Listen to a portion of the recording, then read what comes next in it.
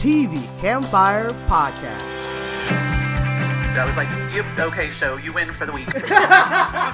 We're here. I hate to sound like a broken record. Oh no! We're fans. It's one of the best things on television. Oh! Alright, we got you a whole different level. No, you didn't. We talk TV. That was the best scene ever. Like, that blew me away. It was absolutely amazing. I just couldn't believe it. Welcome to the show. This is podcast number 361, and I am Libby, your host. And this week we have returning guests. This is Aaron, actor, TV host, cartoonist, TV enthusiast, and comic book junkie. Wow. This is Greg, TV enthusiast from St. Louis. Hi, this is Yusan, and I'm a costume designer and a TV enthusiast. All these TV enthusiasts. Nice. Guess that's why we're here. All right. In the news, we have that Jodie Foster apparently did an episode of Black Mirror, and her episode is about parental control. And they've already dropped a trailer for it, so anybody who wants to see Jodie Foster doing television, that's your chance. Mystery Science Theater has been renewed on Netflix. The big deal is that this... what is her name? The red-haired chick. But anybody watching it? I heard other people were watching it, but I wasn't watching it. I didn't even watch season 1, but apparently we're getting a season 2, so yay! Is it Felicia Day? It is Felicia Day. Thank you. So that's the big deal. Why we care that that's gotten renewed. Also, The Good Place has been renewed for season 3. All right. I have no idea what they're going to do for season 3, but I'm psyched for it. So, thumbs up for that for me. Amazon's anthology, Peter K. Dick's Electric Dreams, has a premiere date set for January 12th. So I'm not sure. I guess it's kind of like a Twilight Zone anthology, but we'll see. Hopefully it'll be good, but we will be reviewing that here, I guess. All right. I guess there's no more news, so let's move on with the shows. First up, we're going to talk about The Walking Dead, and this episode, it was a good-ish episode, I want to say. I mean, did this episode really make you feel for Negan? Did it make you think that, oh my god, he's a good guy and just misunderstood?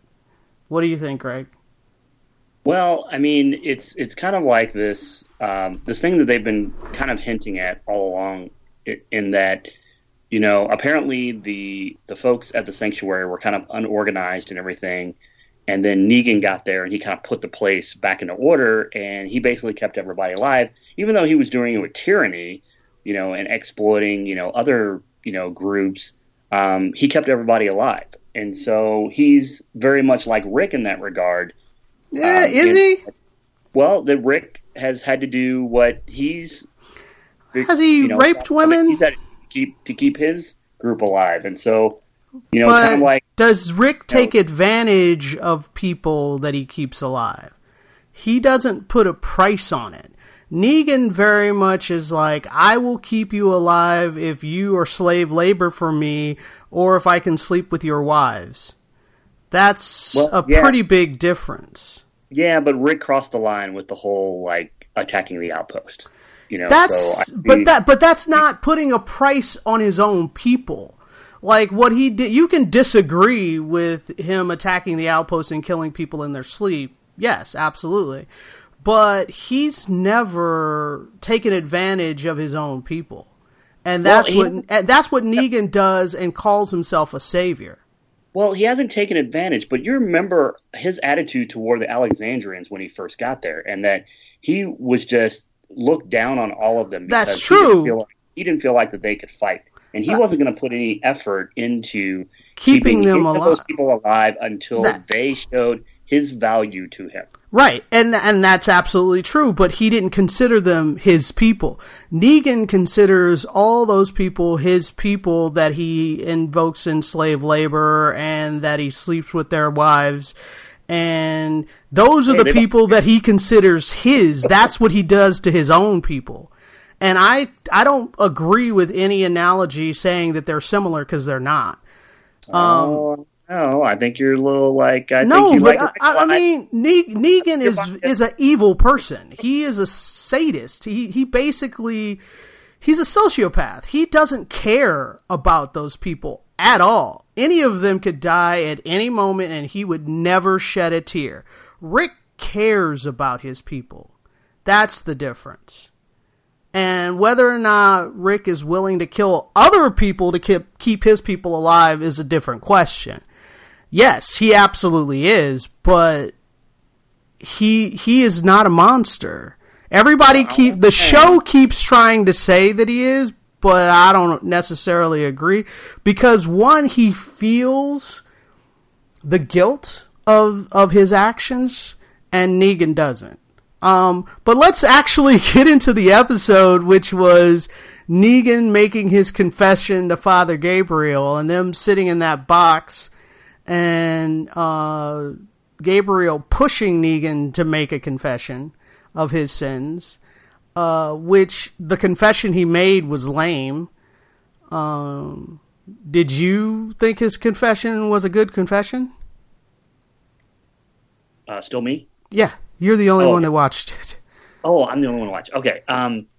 No, I mean, Negan obviously doesn't think that he's doing anything wrong.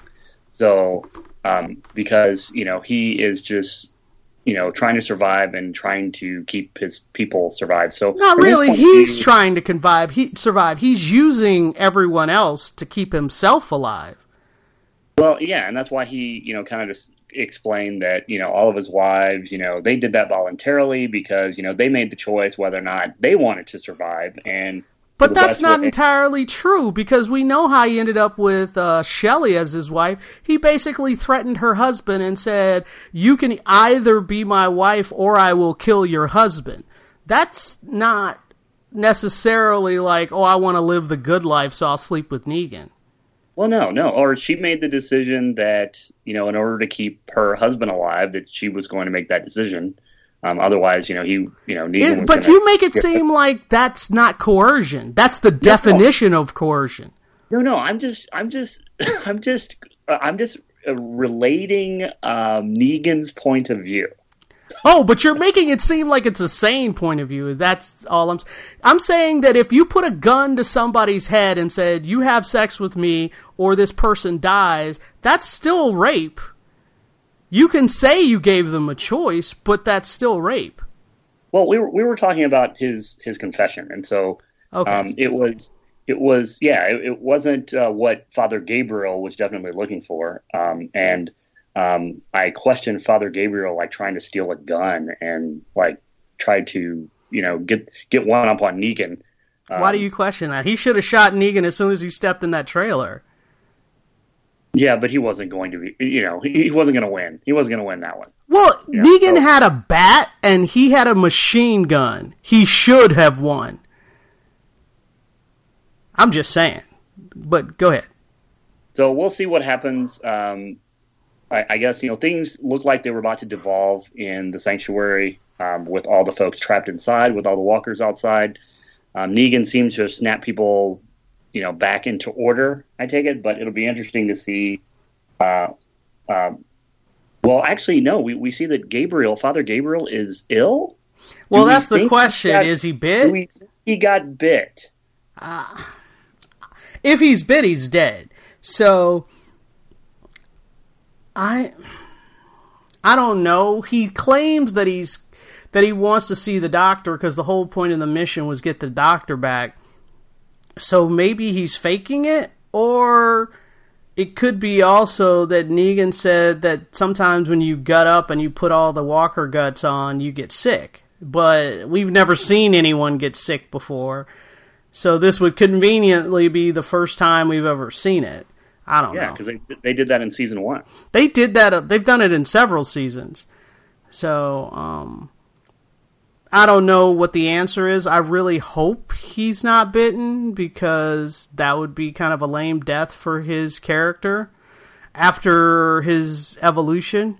And the answer to the question, in case you hadn't guessed, no, I feel no sympathy for Negan. I want him to die a horrible death. But not a clean death, but a horrible one. That is my wish. Don't hold back, Lydia. No, Tell us really... I'm not. I really, really despise Negan, and I really find it annoying when they try to make me feel something for him, and then his story is that he's still a terrible person. Like, his confession was like, my wife was dying of cancer, and I slept around on her while she was dying, but then I named my bat after her, and I felt a little bad about it. Like, that was his confession. It was a terrible confession. Well, I don't know. They made us feel something for Merle before he died. That's true, and that did, but that worked. I agree. I did feel something for Merle before he died, but it's not working for Negan, because everything they've told me about him, he's still a terrible person. They haven't made him sympathetic to me at all. And I think that what they're trying to do to make him sympathetic is annoying. And then one little thing before we move on, which is the fight between Rick and Daryl. Do you think that fight made sense, or was that just for story? Or not even story, like for optics or ratings or whatever? Oh, I don't know. It seems like, Daryl, we know Daryl was actually held hostage by them, so he just wants all of them to die. So he has the point of view, because we're seeing the struggle. We saw the struggle between Jesus and Morgan. And how there's a difference of opinion of whether or not they should just get rid of all the saviors once and for all so that they can live in peace or not. And I think we're seeing that struggle because, Rick, Rick seems to like he's trying to step it back, saying things like, I give you my word that you're going to be okay. And then Daryl goes and shoots the guy in the head. Right. And so I think Rick is now realizing that he may have just unleashed like a killing machine, and he doesn't want people to, step over the edge or, not be able to come back from it. Well, and also his point, which was valid, is that he's trying to get the workers inside to rebel against Negan. And if they start killing the workers, then instead of just fighting the saviors, they're going to have to fight 4 times as many people. So that's really what his concern is. And Daryl doesn't care. He's just like, let's just kill them all. And Rick is looking at the numbers. He's looking at it from a bigger point of view. Not necessarily morality. I mean, some of it is because he's like, there's families in there and children, and we don't want to kill them. But some of it is also just strategic. But anyway, this episode was okay. It wasn't my favorite because, it featured that guy that I'm done talking about. All right. So let's move on. So thumbs up or thumbs sideways for you? That's sideways. I mean, it was a 90% Negan episode, so that's not going to score high for me. I did like Father Gabriel, though. I thought he was great, and his interactions with him were pretty good, but yeah, too much Negan. All right, next up, let's talk about The Gifted. And this one, really the only storyline that I care about in this particular episode was dealing with Reed and his dad and the reveal about his grandparents and that his father genetically altered him trying to get rid of the mutant gene, only to find out that his kids are both mutants and exactly the thing he was trying to avoid. So I thought that was fantastic. So I will say this: I have always liked the series, and but it's always been middle of the pack for me. It's not outstanding. It is entertaining. So I thought this backstory history. I mean, it's not. I don't know if it's a retcon necessarily, but I loved it. I definitely think that it kicked it up a notch. We kind of had to wait 7 episodes to finally kind of get for me like a reason for me to kind of be super interested in the story. And I love how they tied it into the Marvel Universe. And then I'm anticipating kind of the big question of, are the new set of twins or this new set of siblings, are they going to end up manifesting somehow evilly? You know, Spoiler because of the alert, the preview showed them using huge amounts of power. Now, whether they're evil, I don't know. Yeah, that's my point. So, I mean, obviously we're going to see them, you know, doing their bonded sibling, you know, whatever. But yeah, so for me, I have even more added interest, and there's a tension kind of growing as to, you know, are they going to turn out to, you know, end up using their powers for evil or good, or maybe they'll do the whole like evil for a little while and then come back to good. I mean, who knows? But for me, it was definitely the next step up, and I'm definitely going to have even more interest watching it. All right, Aaron? Yeah, I totally love this episode. My favorite episode so far of the series. And I think because from the beginning, when I heard the name Strucker, from the comic books, there was the actual Fenris characters that Reed's father mentioned are actually in the X-Men comic books, and they were villains, although they're present day. But I always wondered the name Strucker. I was like, is there a tie-in? And when I heard the tie-in, I applauded. The comic book fan in me just jumped for joy because I was so happy to hear that, and I was happy that they're playing with that theme, because Fenris was actually Von Strucker's, but evidently they dropped the Von when Reed's family, you know, when Reed's father, I guess, named them or changed, or when he came to the U.S. probably.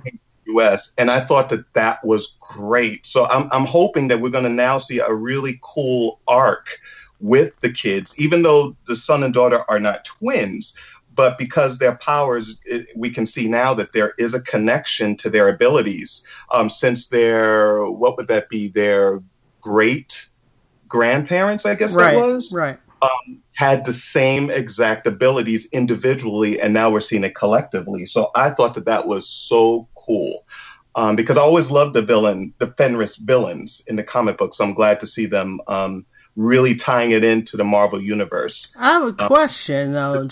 When you said that, okay, they were twins. Are we saying that the grandfather is a child of the two twins? I have to double check that. I believe he said that those were his parents, if I'm not mistaken. Yeah. So the grandfather actually had. They weren't clear on what his exact abilities were. Well, they showed it. He basically can make a big fireball. A fireball, yeah. Let me jump in here for a second, because I also was like, "Whoa, are we watching incest here?" Yeah, because it just occurred to me, but I think so, because all his family pictures just had the siblings with him in the middle. Well, I actually jumped online and I kind of, you know, looked into several sources, and I think the consensus wasn't clear. There was no clear consensus. It does seem like that, but then there were a few places that kind of made the argument that he, you know, just because we didn't see the other parent, he could theoretically be the child of just one of them, and then their lovers. Yeah, but I really, the way that they behave towards each other, I got more of a Cersei and Jaime feel. I read that also. I read that, like, although it may not be explicit, they definitely gave off that vibe in the comics also. Right. You know what I mean? So, you know, but I don't think it's 100% clear. I mean, maybe, and also this is the series. They might, diverge from the comic book stuff. But so maybe I'm not judging off the comics. I'm judging off what I saw on television. So I still got the incest vibe just off the TV show. But any other thoughts before we move on? We need to pace it up a little. Anybody else? Okay. All right, next up, we're going to talk about... Well, obviously, we all are giving this a thumbs up, in case you were wondering. Next up, we're going to talk about The Flash.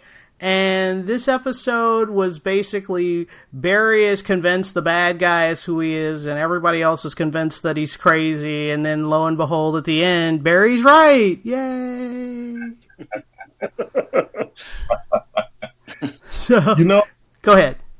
Can I say that I think that the Flash, Arrow, Supergirl, all of these characters on the CW have the worst time keeping their identity secret. Oh, that's true. Everybody knows who they are. They may as well just run around without masks because everybody knows it.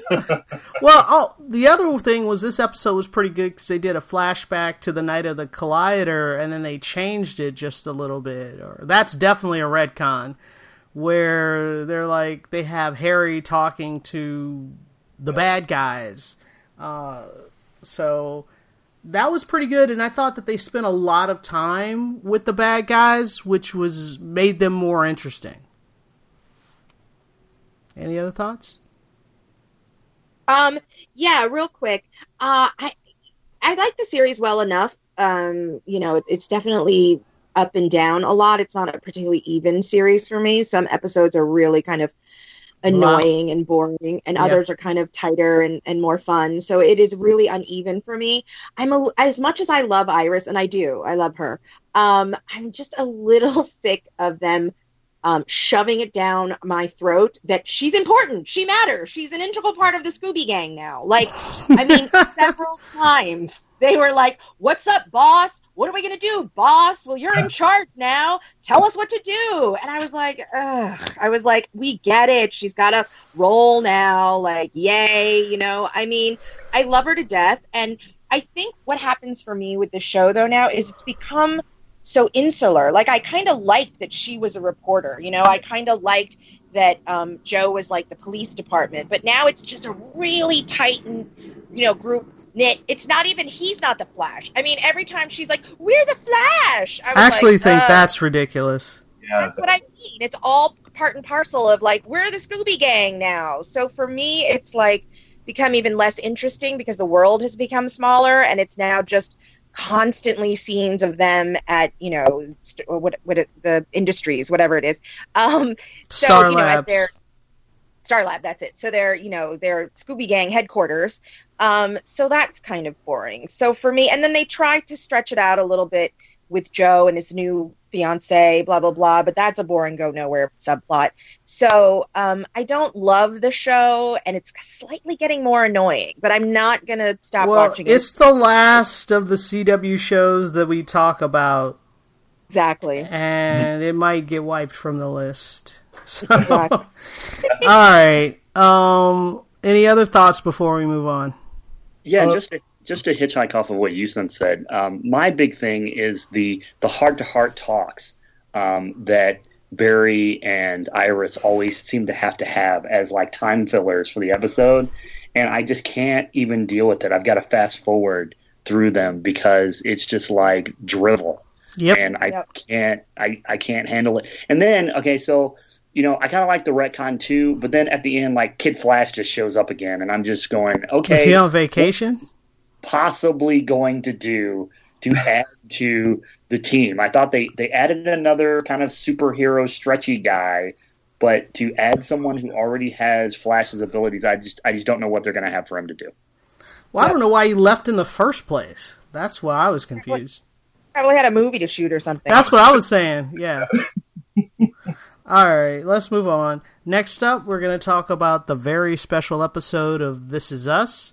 And this episode, I cried from about because you knew it was coming, you knew the miscarriage was coming, so you're tense watching the first 15 minutes, and then once it happens, it's just tears for the last 45 minutes. It was but it was a fantastic episode. I'm not going to say it was a bad episode at all. And it did feel earned. And I liked how the flashbacks were really reflective of what was happening in the present. Everything went together really, really well.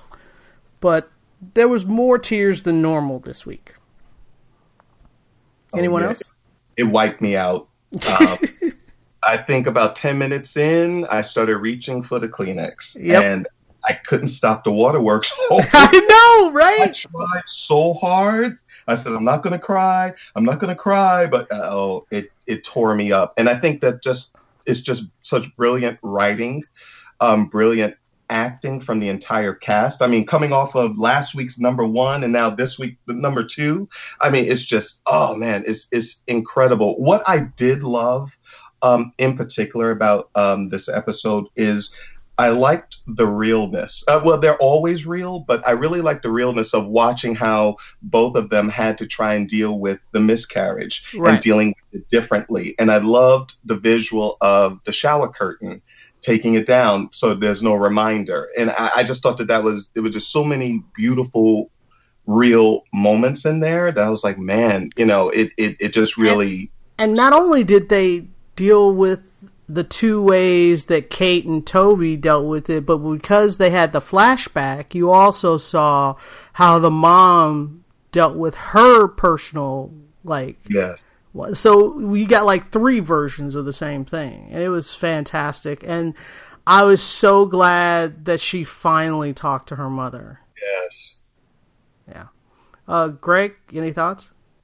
Yeah, I pretty much was able to hold it together, along with the character. So as Kate was dealing with it, and I was holding it together, but as soon as her mom walked in the door, it was off. It was just I was done at that point.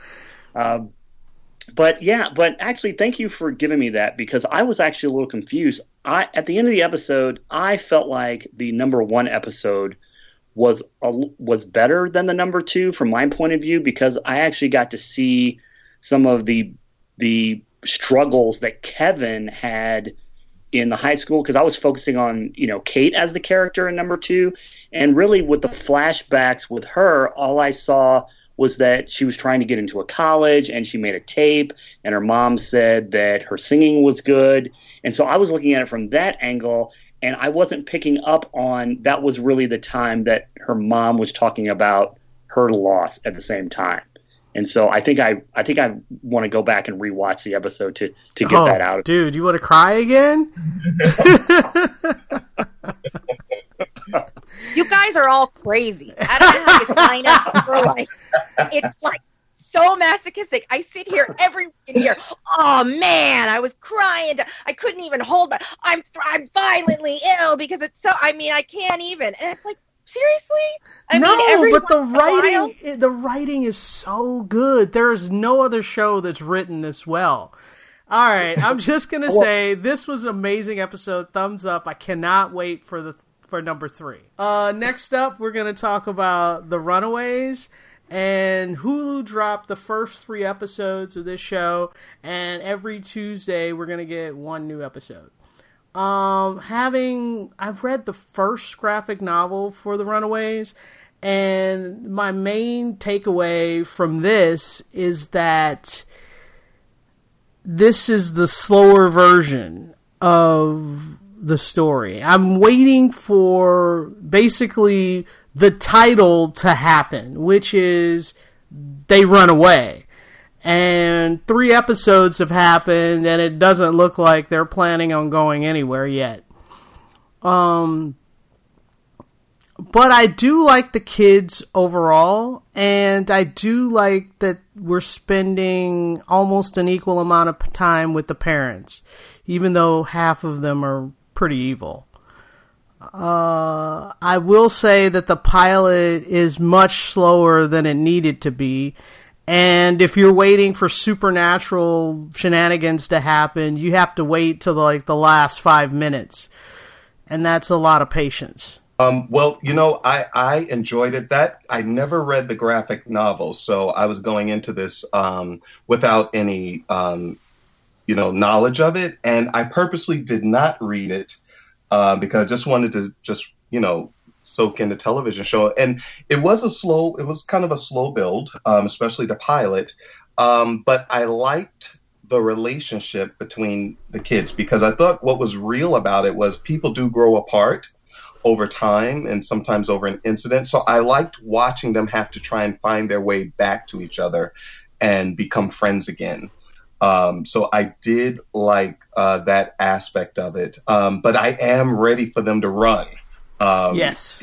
To hit the road and be on the run, just based off the name for me.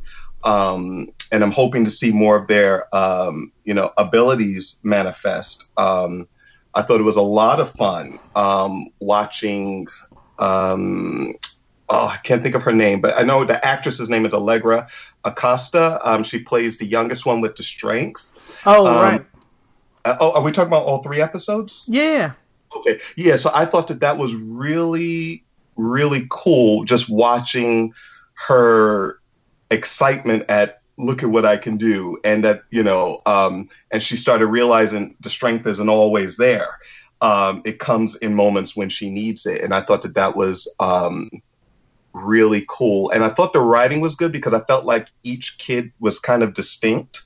And I thought that they spoke like teenagers do, and I did like that aspect of it. All right. Yusin. Yeah, I thought I'll try to be more succinct than the 3 episodes were. I feel like they could have taken the 3 episodes, made it into 2. We had to talk about this earlier, you and I, about how now that the seasons are so arbitrary, 6 episodes, 7, 13, whatever, they know what they're doing. They can plot it out. They can go and be like, look, we've got 8 episodes to the actual people, and be like, produce us, So I feel like I didn't need 3 episodes then. I don't know how many episodes this is actually going to run, since it's a weekly thing, which I thought was interesting because most people are dropping, the whole series at once, including some other stuff on Hulu, I think. So I found it really interesting that they're doing this as more of a legit serial. So I don't know why. Maybe it was filler. Maybe they just thought they needed to slowly introduce us. But it almost lost me. Like if it wasn't for the fact that I am really interested in seeing, the plot is kind of, not that inventive or creative. It seems like a Buffy cast-off episode, not a cast-off, but a Buffy episode. I don't care that it's a little cliche. But I like the idea of, the parents against the kids. I kind of find that kind of interesting, that conflict. But I just really thought it was too slow. And the last thing I'll say is, but I'm still going to watch, it definitely picks up when the supernatural shenanigans set in. By the end of the 3rd episode, we get one of the characters, with the staff and the snow and all that stuff. So that's definitely going to amp it up for me. I love the one line. I love it where the humor kind of came in, and one of the characters called her Hermione. He was like, okay, Hermione. And then she smiled, and I thought, okay, that's a cute moment. So if it gets more like that, if I get a little more humor and it's paced better, I'll definitely like the show more. I'm definitely going to keep watching it. The other thing is, I thought it was too empty, the space, for the sound score. Design. Yeah. Yes, I thought the sound design was really poor. I mean, if they were going for creepy, if they were going for tension, they missed the mark with me. It just was boring. And creepy or supernaturally, they really are benefited by a good score. It just kind of amps things up for me. Sometimes they're lazy, and sometimes, instead of actual tension, they just give me music and make me, they want me to feel, oh gosh, I should be scared here. But I think that this aired on the wrong side. I thought it was just too quiet. So, I mean, I've got hope for the show, and for sure, if we're getting at least 13, then I'm fine with it taking this long, because sometimes it takes a while to get rolling. But yeah, I'm ready for the kids to take off. Yeah, that's my big thing. All right, next up, we're going to talk about the series finale of Mindy Project. And when I say we, I mean Yusun and Aaron. Yes. Aaron, you go first. Because I don't know anybody else that's watched the entire series. Well, I have watched Mindy from the beginning. It's been a hilarious journey, and for me, especially every episode, I get a minimum of 3 laugh out loud moments. There's usually more, but at least that many, because I think the writing is so good and so funny. A lot of really quick one-liners. But what made me really happy is because throughout the entire series, from beginning to end, Mindy's been looking for her happy ending. And I was glad to see it go full circle. When I saw, we got to the bicycle in the pool, where it started in the pilot, and we got to see all of those moments coming back together again, all the way up until the finale. I just thought it was great. And it ended where I wanted it to. I was hoping it wasn't going to just end with where it's just we wonder what happens. Usually, I don't want it wrapped up nice and neat. For Mindy, I did, and so I wanted that. And I would have been furious if it didn't work out that way. I loved it. It actually was very warm. I laughed out loud, of course, but it was just a very warm ending, and it's what I needed. I needed to see them together. Yes. For me, I've been telling people, I've been trying to sell the show to people for a long time. No one has bitten. And I feel like as a woman of color, to see another woman of color headlining a show, I think is incredibly important. Yes. I agree with you. I think the show is funny, both one-liners. There's some physical comedy. It's like quirky but cheerful. The thing I thought one of two things. I thought that the ending was going to be one of two things. Either she was going to, realize she doesn't need a man and she's going to be single for the rest of her life and that's okay with her, kind of a thing. Or she's going to get her guy, because in essence, the entire series for me is one big ginormous romantic comedy. Yes. Starring her. A lot of romantic comedies do star women. So for me, I just thought it was a delightful, super stretched out romantic comedy. And the thing I loved about her in the show, she was so unapologetically her. She was like, I'm fat. I love my snacks. I'm lazy. I don't like the gym. And she never once suddenly improved all of a sudden. And I love myself more because I eat less, or I love myself more because I have abs now. For me, I just thought, great. She is absolutely, and she's smart. She's a doctor. She's not rescued by men. So I think that the show, unfortunately, once it moved to Hulu, it absolutely stopped being a conversation for anybody. It certainly, I'm glad that it moved. I'm glad it had the chance to run it out, to like you said, I thought it was beautifully finished.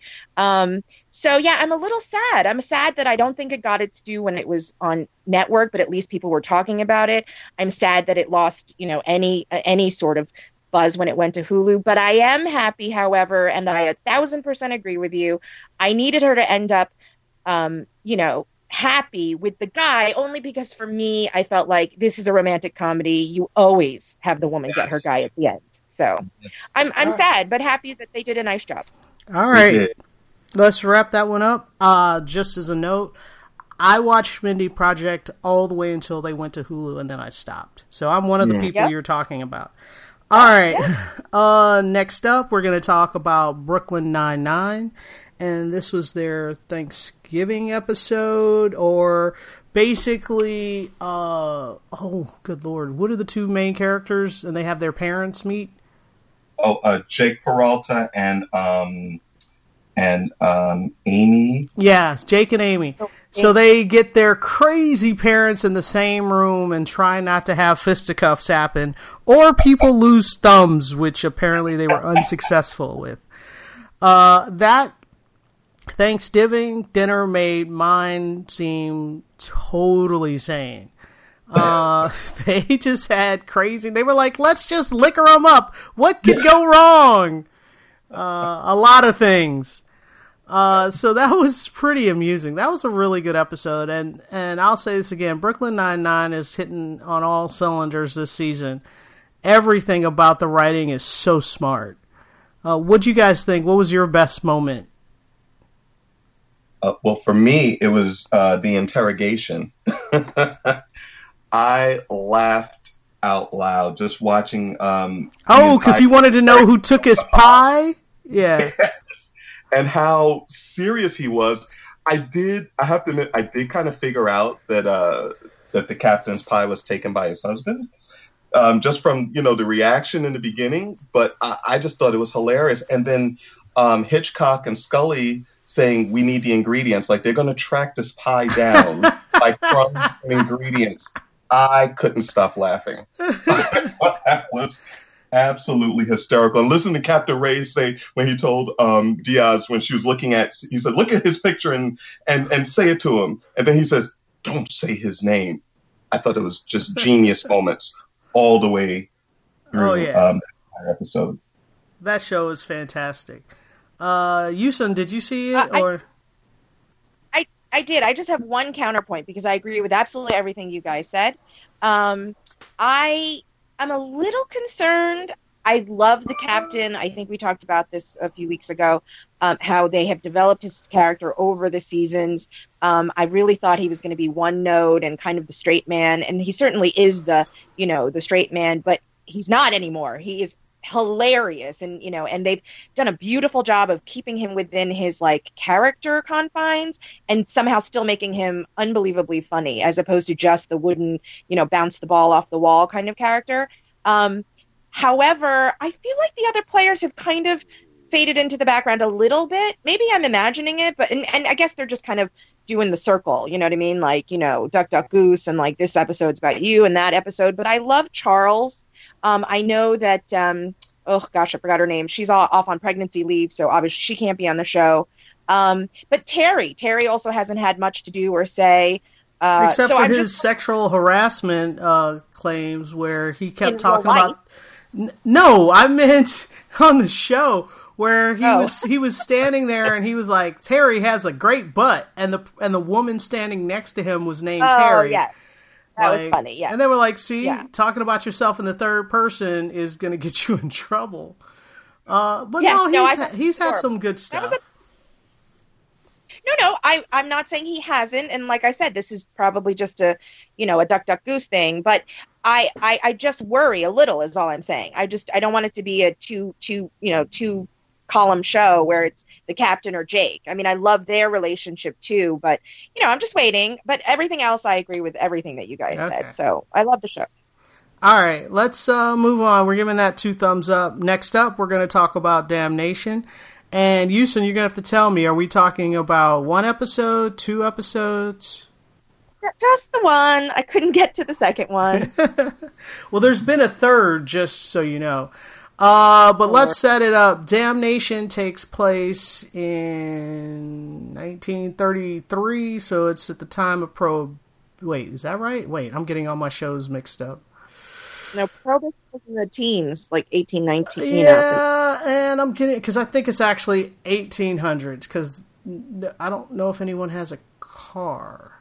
I've been watching too many Westerns. I know, confused. Me too.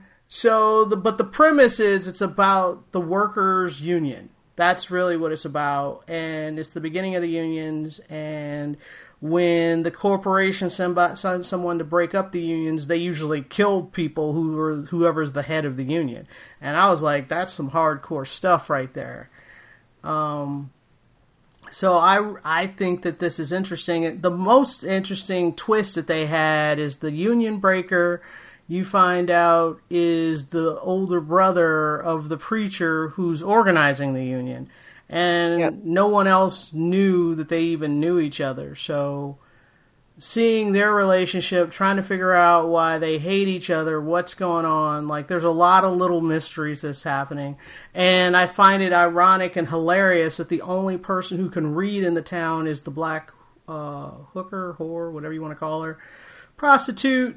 It's a black woman, and so he's paying to have her at his disposal, and half the time he's sleeping with her, and half the time he's having her dictate notes for him.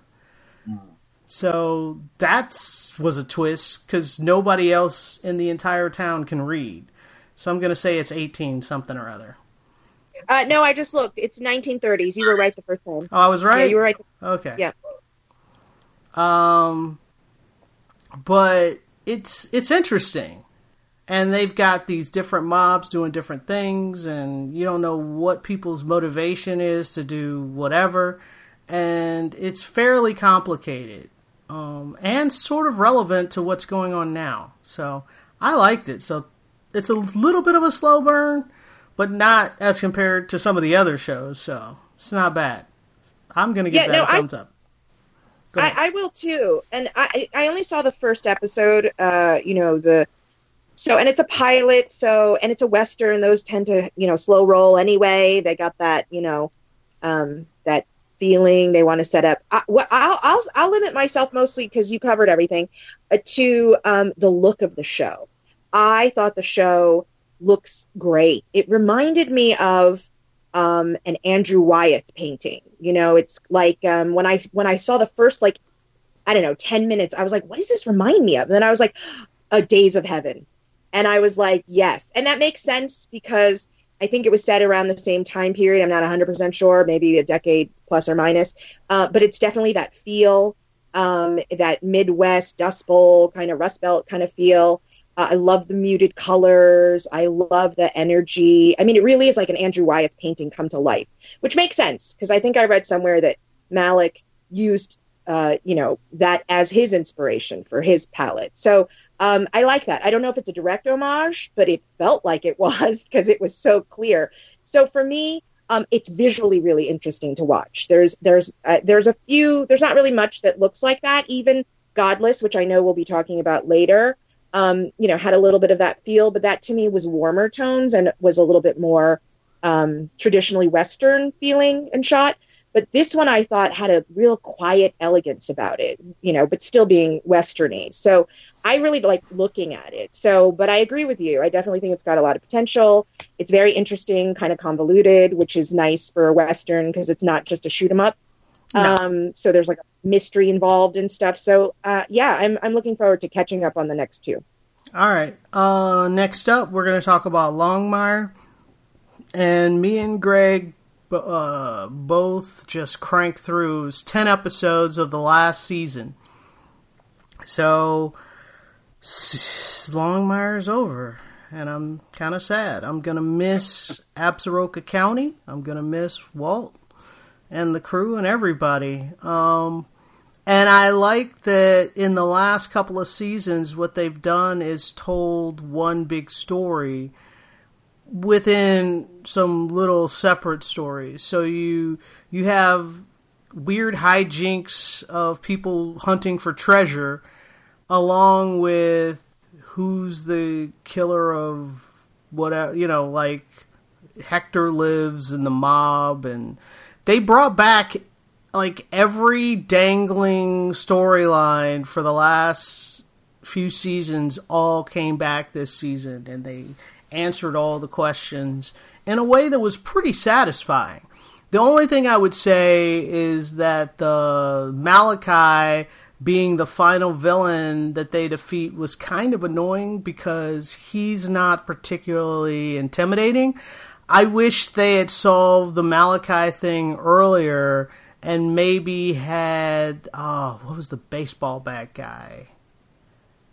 What was the guy with the crazy family? Greg, help me out. Yeah, I'm having trouble recalling as well. Cooper or something. I think he's way more menacing. And if they had saved his storyline for the end, I think that would have been better. Because they had that storyline in the middle of the season, and it was fantastic. And so by ending it with the Malachi was a little anticlimactic, but they put a nice bow at when you got to the last 15 minutes, they wrapped the whole show up in a nice bow for me, and I really appreciated it. What did you think? Oh, it was Chance Gilbert, by the way. Oh, what? The villain, Chance Gilbert. Oh, Chance. Yeah, they just called him Chance. Yeah. Okay, go ahead. Well, I mean, as far as the last season goes, yeah, I totally agree. I'm glad that they wrapped up seemingly every kind of open-ended thing. I also agree about, Malachi really wasn't that big of a villain in the storylines, but I like the way they wrapped that up and kind of, we kind of saw like Night Horse's kind of transformation and how he came from an area that he wanted to do good for his people, but he was just doing it in the wrong way. And so he kind of did like a full end around and decided to give the casino to Standing Bear, which was just kind of cool. Overall, the series is just so gorgeous. I mean, if you just watch the show and you see all the, just the wide landscape, landscapes and everything. I mean, it makes me want to live there, really. it just seems like a nice, peaceful. Well, except for all the murders. Nice, peaceful place to live. They do have an inordinate amount of murders for such a small town. Yes, and they have the Irish mob coming in for whatever reason. But yeah, all the storylines, and one thing we disagreed on was the whole Walt and Vic storyline. I shipped the heck out of them, and I was so frustrated this season that they kept egging us on, and I was at the point where I was screaming at my television. I was like, come on, this is the last season. And then they waited for the last 10 minutes of the last episode to finally get them together. And I know you were hoping that they didn't get together. So did that ruin the experience for you? No, not really. I mean, it was kind of one of those things. They had some really good dialogue about how they're both, that they would never be both number one in each other's lives because he will always have the memory of his wife and she will always have the memory of her baby. But I like the way Walt put it, where he just says, well, I may not be, I guess fully healed, but I feel better than I have in a long time. And he also was saying he didn't want to be alone anymore, too. And for the longest time, he sort of went with it. Like, he had a couple of girlfriends before who he was just kind of going through the motion because he felt like he should have a girlfriend, but he wasn't healed enough to really have one. And now you feel like he really is. So you believe him. Like, I believed him when he said that, okay, I'm ready to do this. So, I love that relationship. I've been cheering for them since season... It was like, I sort of saw their attraction, and then they surprised us with her being married. I was like, wait, what? And then her husband was like, I can't compete with Walt. And I was like, what? So... all of second season was me trying to get a grip on what was happening in that relationship. And she's been very clear that she's been in love with Walt since season 2. And he's been the one playing hard to get. So that's a little unusual.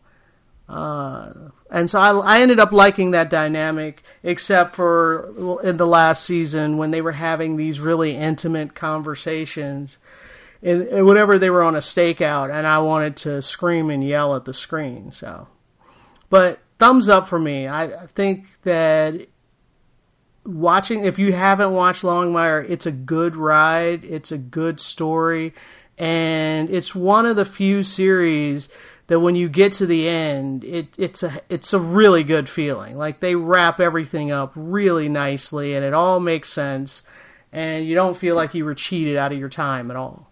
So, thumbs up from me. Yeah, and on a side note, you see all these shots of Rainier beer in the background. Oh, right.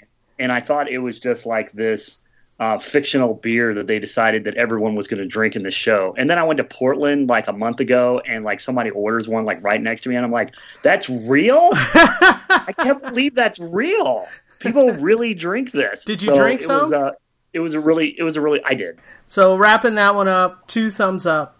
Next up, we're going to talk about just the pilot of Godless, which is on Netflix, and it's starring Jeff Daniels and I don't remember the other people's names. Mary from Downton Abbey. Michelle Dockery. Is that Mary from Downton Abbey? Yes, it is. Okay. So you start off. What did you think, Yusun? Me? Yeah. I've got to censor myself a little bit because I'll admit I saw the whole thing. I had let me tell you this: it ends with Roy Good being taken off by the police at the end. So he's riding off after being arrested. Perfect. Okay, perfect. I still have to be real careful about what I say, but this will say a lot. I saw the whole thing in one get-go. True to the binging system. And I won't necessarily say because it was so good or so compelling. It was very watchable. I'm a huge fan of Westerns. My vocabulary in Westerns is deep and wide and old, back from the Searchers and, although John Wayne was my least favorite, I actually was more of a Gary Cooper, Jimmy Stewart guy. Destry Rides Again, all that stuff. So I've been watching, 70 years or 80 years worth of Westerns. So I really liked it. I thought it was really solid. Again, I mentioned this earlier, but it's worth noting for people who want to start the show or are thinking about it. It is slow in that way that Westerns tend to typically kind of draw themselves out. And I was totally prepared for that, so I was fine with it. I was really interested to see Michelle Dockery in yet another I'm Not Just Mary from, Downton Abbey. So I did not know she was in it. So that was a pleasant surprise. I thought she was good. I'll talk about her more as we talk about the series going forward. But I thought it definitely smelled like a Western. I could smell the dust coming through the television. And I thought all the actors were solid. It looks beautiful. If you keep going through the series, obviously you'll get the vistas and the rolling hills and the desert. Well, what and all about that the story? Stuff. Yeah. So I'll get to that. I'm trying to get us go faster.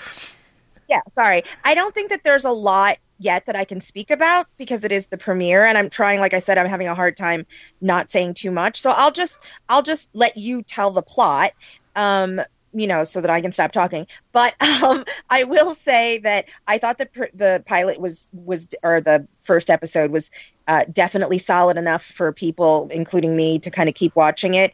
And I loved how they set up the different characters. They gave me a nice introduction of all the different characters. I'll let you explain this. Well, I mean, they set up Jeff Daniels as definitely the bad guy.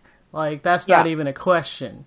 The only thing is I thought they were a little melodramatic with all when he goes into the doctor at night to get his arm cut off, and he's got his men standing around, and they're like all in dark shadow, and they're supposed to be creepy. I thought that was over the top. But seeing that town that they decimated, and then they do the flashback to explain how the town got decimated, that was all pretty good. Like, that was you say it was slow, but there was a lot of gun battle and stuff happening. But what they don't really explain is how the Jeff Daniels and Roy Good's relationship. Obviously, Jeff Daniels' character was supposed to have trained him ever since he was like 16. And now there's like a divide between them, and you don't know why. I guess that's what I meant by slow. The action definitely they get your interest right away. And normally I dislike flashbacks, and the series uses a lot. But like you said, like you mentioned, it was interesting to see the massacre and then to kind of go backwards and kind of see how everything happened. Right. So I guess that's what I meant by like rolling out the plot slowly. We got a lot of action up front, and kind of it gets you started like, oh my gosh, what's happening? And then they rewind with the flashbacks throughout the whole series, actually. Yeah, I could see that. And I was fine with it. Like, I think all the characters are interesting enough, and I want to see what happens next. But to be honest, I had just finished watching a season of Longmire, so trying to get into Godless took a little bit. I had to be like, okay, another Western. Give me a minute.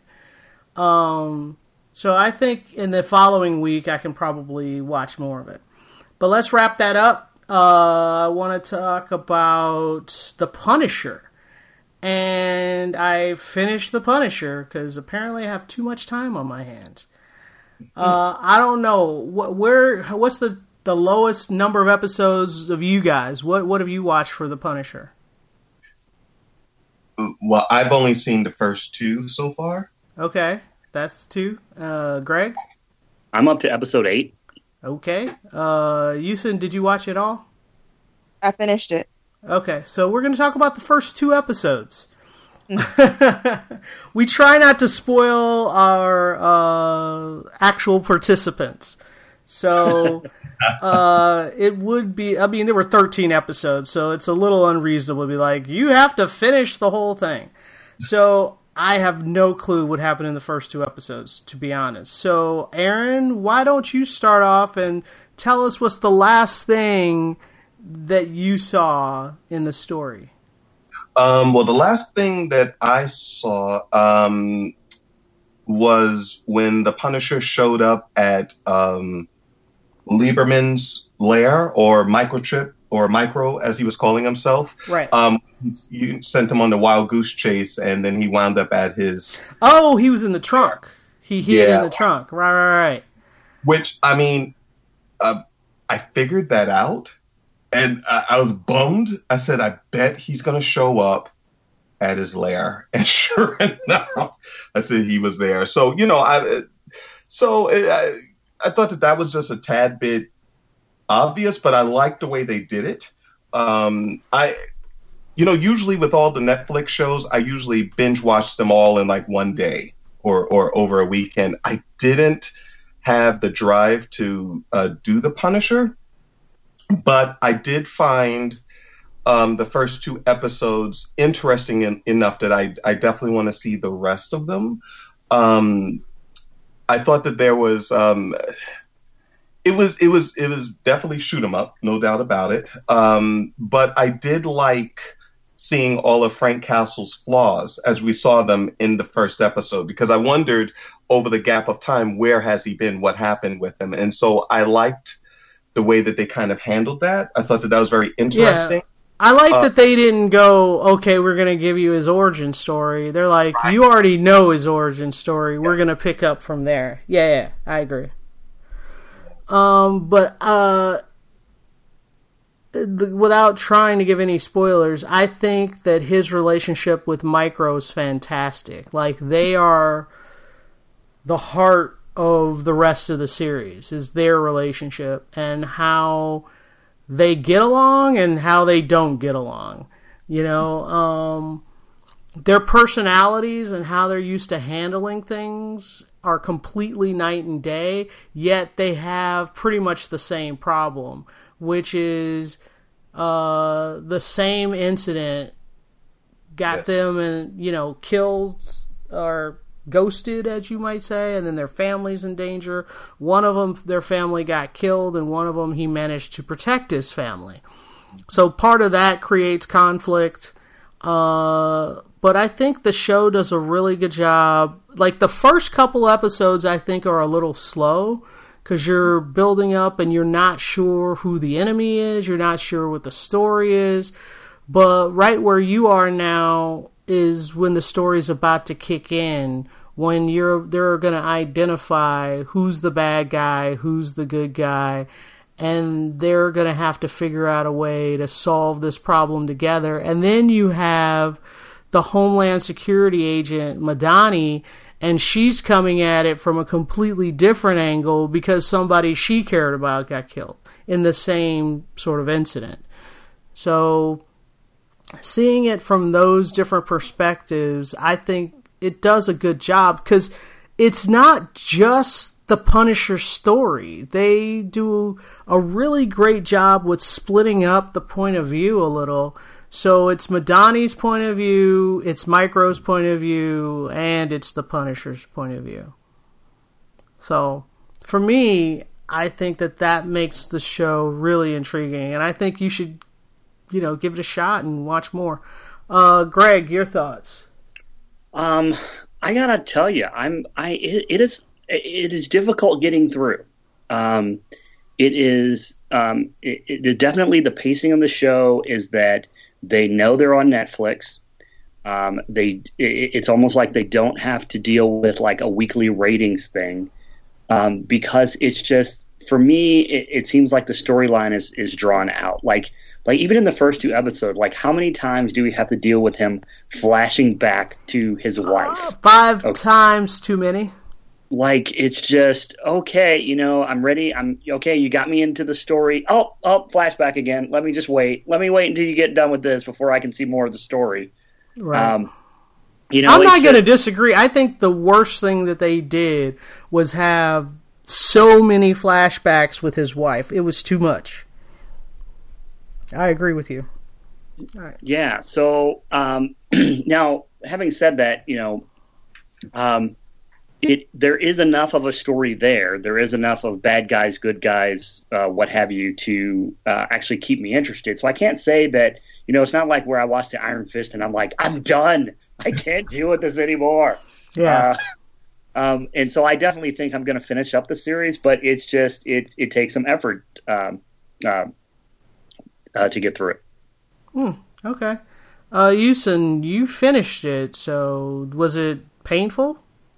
Not at all. What I found really interesting is, I agree with what probably everything that everybody said. The too many wife flashbacks, slow rolling, predictable. Him ending up at Micro's lair, all of that. So, but what I will say is a little bit opposite of what Greg said. Is it was not a slog at all. It was really easy for me to go by the third episode. It was really easy for me to be like, okay, I'm in it. Let's go. Show me something else. Show me something else. So I thought that it definitely, like you said, picks up after 3. You kind of know who all the players are, or you think you know who all the players are, right? And what stories are about. I found it really interesting, just to take off on your point, that it isn't just about Punisher. So I was a little surprised. I mean, I've seen the movies. I think I read a little bit of the graphic novels years ago, so I'm relatively familiar with the character. There are no, super power-y kind of things. I mean, I knew going in that it wasn't going to be that kind of a Marvel show. But I was really surprised that there's all this intrigue and stuff, that it seemed very non-superhero Marvel-y comics. It just seemed like a really good, there was a little kind of, what was I thinking when I saw it? My brain is mush because I've like crammed so many things in. It was a little Jason Bourne-ish, you know what I mean? There was a lot of hand-to-hand, fighting and this and that and whatever, and it was all very earthy. That's not a complaint. It just took me a minute to kind of get used to. And then it's kind of essentially a buddy movie. It's like a buddy cop. I mean, buddy, one's not a cop, but, whatever. It's just the odd couple sort of deal. Yeah, right? it's one's a brain, one's a brawn, odd couple kind of thing. That's a bit of a trope. But the last thing I will say is it really is compelling. It's good. It's fun isn't the right word. It's gritty. And I will say this, though, it's a little predictable. So it's not great. And I personally saw, and I won't say anything, I don't want to spoil anything, but I saw 2 big reveals really early on in the series, like really early on. They kind of give you red herrings. They kind of give you some real subtle notes. But so I was a little disappointed midway. But what I found for me was not a procedural so much as, this is how I'll finish. For those of people who are thinking of either starting and or finishing, what I liked was, even though a lot of stuff was revealed mid-season, it was like, it's almost like, when there's a trend of those shows where they like show you the murderer, and then the entire next 10 episodes are about how the murder happened and how the blah, blah, blah, blah, blah, instead of waiting to find out who the murderer was. So they make a few big reveals in the middle of the series, and then it was still really interesting to watch, how are they going to like resolve this? How are they going to, is this person going to come to justice, and how, and all that stuff. So I thought it was definitely made that totally watchable. So I enjoyed the series, but I can't even remember the first 2 or 3 episodes. But it was good. Yeah, I agree. I'll chime in more next week. I'll try to rewatch 3 or 4 or 5 or whatever, just so I can have some talking points. But overall, I enjoyed the series. All right, thumbs up for me as well. And if you guys have any questions or comments, you can send them to tvcampfire@gmail.com. Follow us on Twitter. We're on Facebook. You can listen to us on getthepointradio.com, Krypton Radio, and Wheatonopolis, and iTunes. And we'll talk to you guys next time. Bye-bye. Bye. Bye.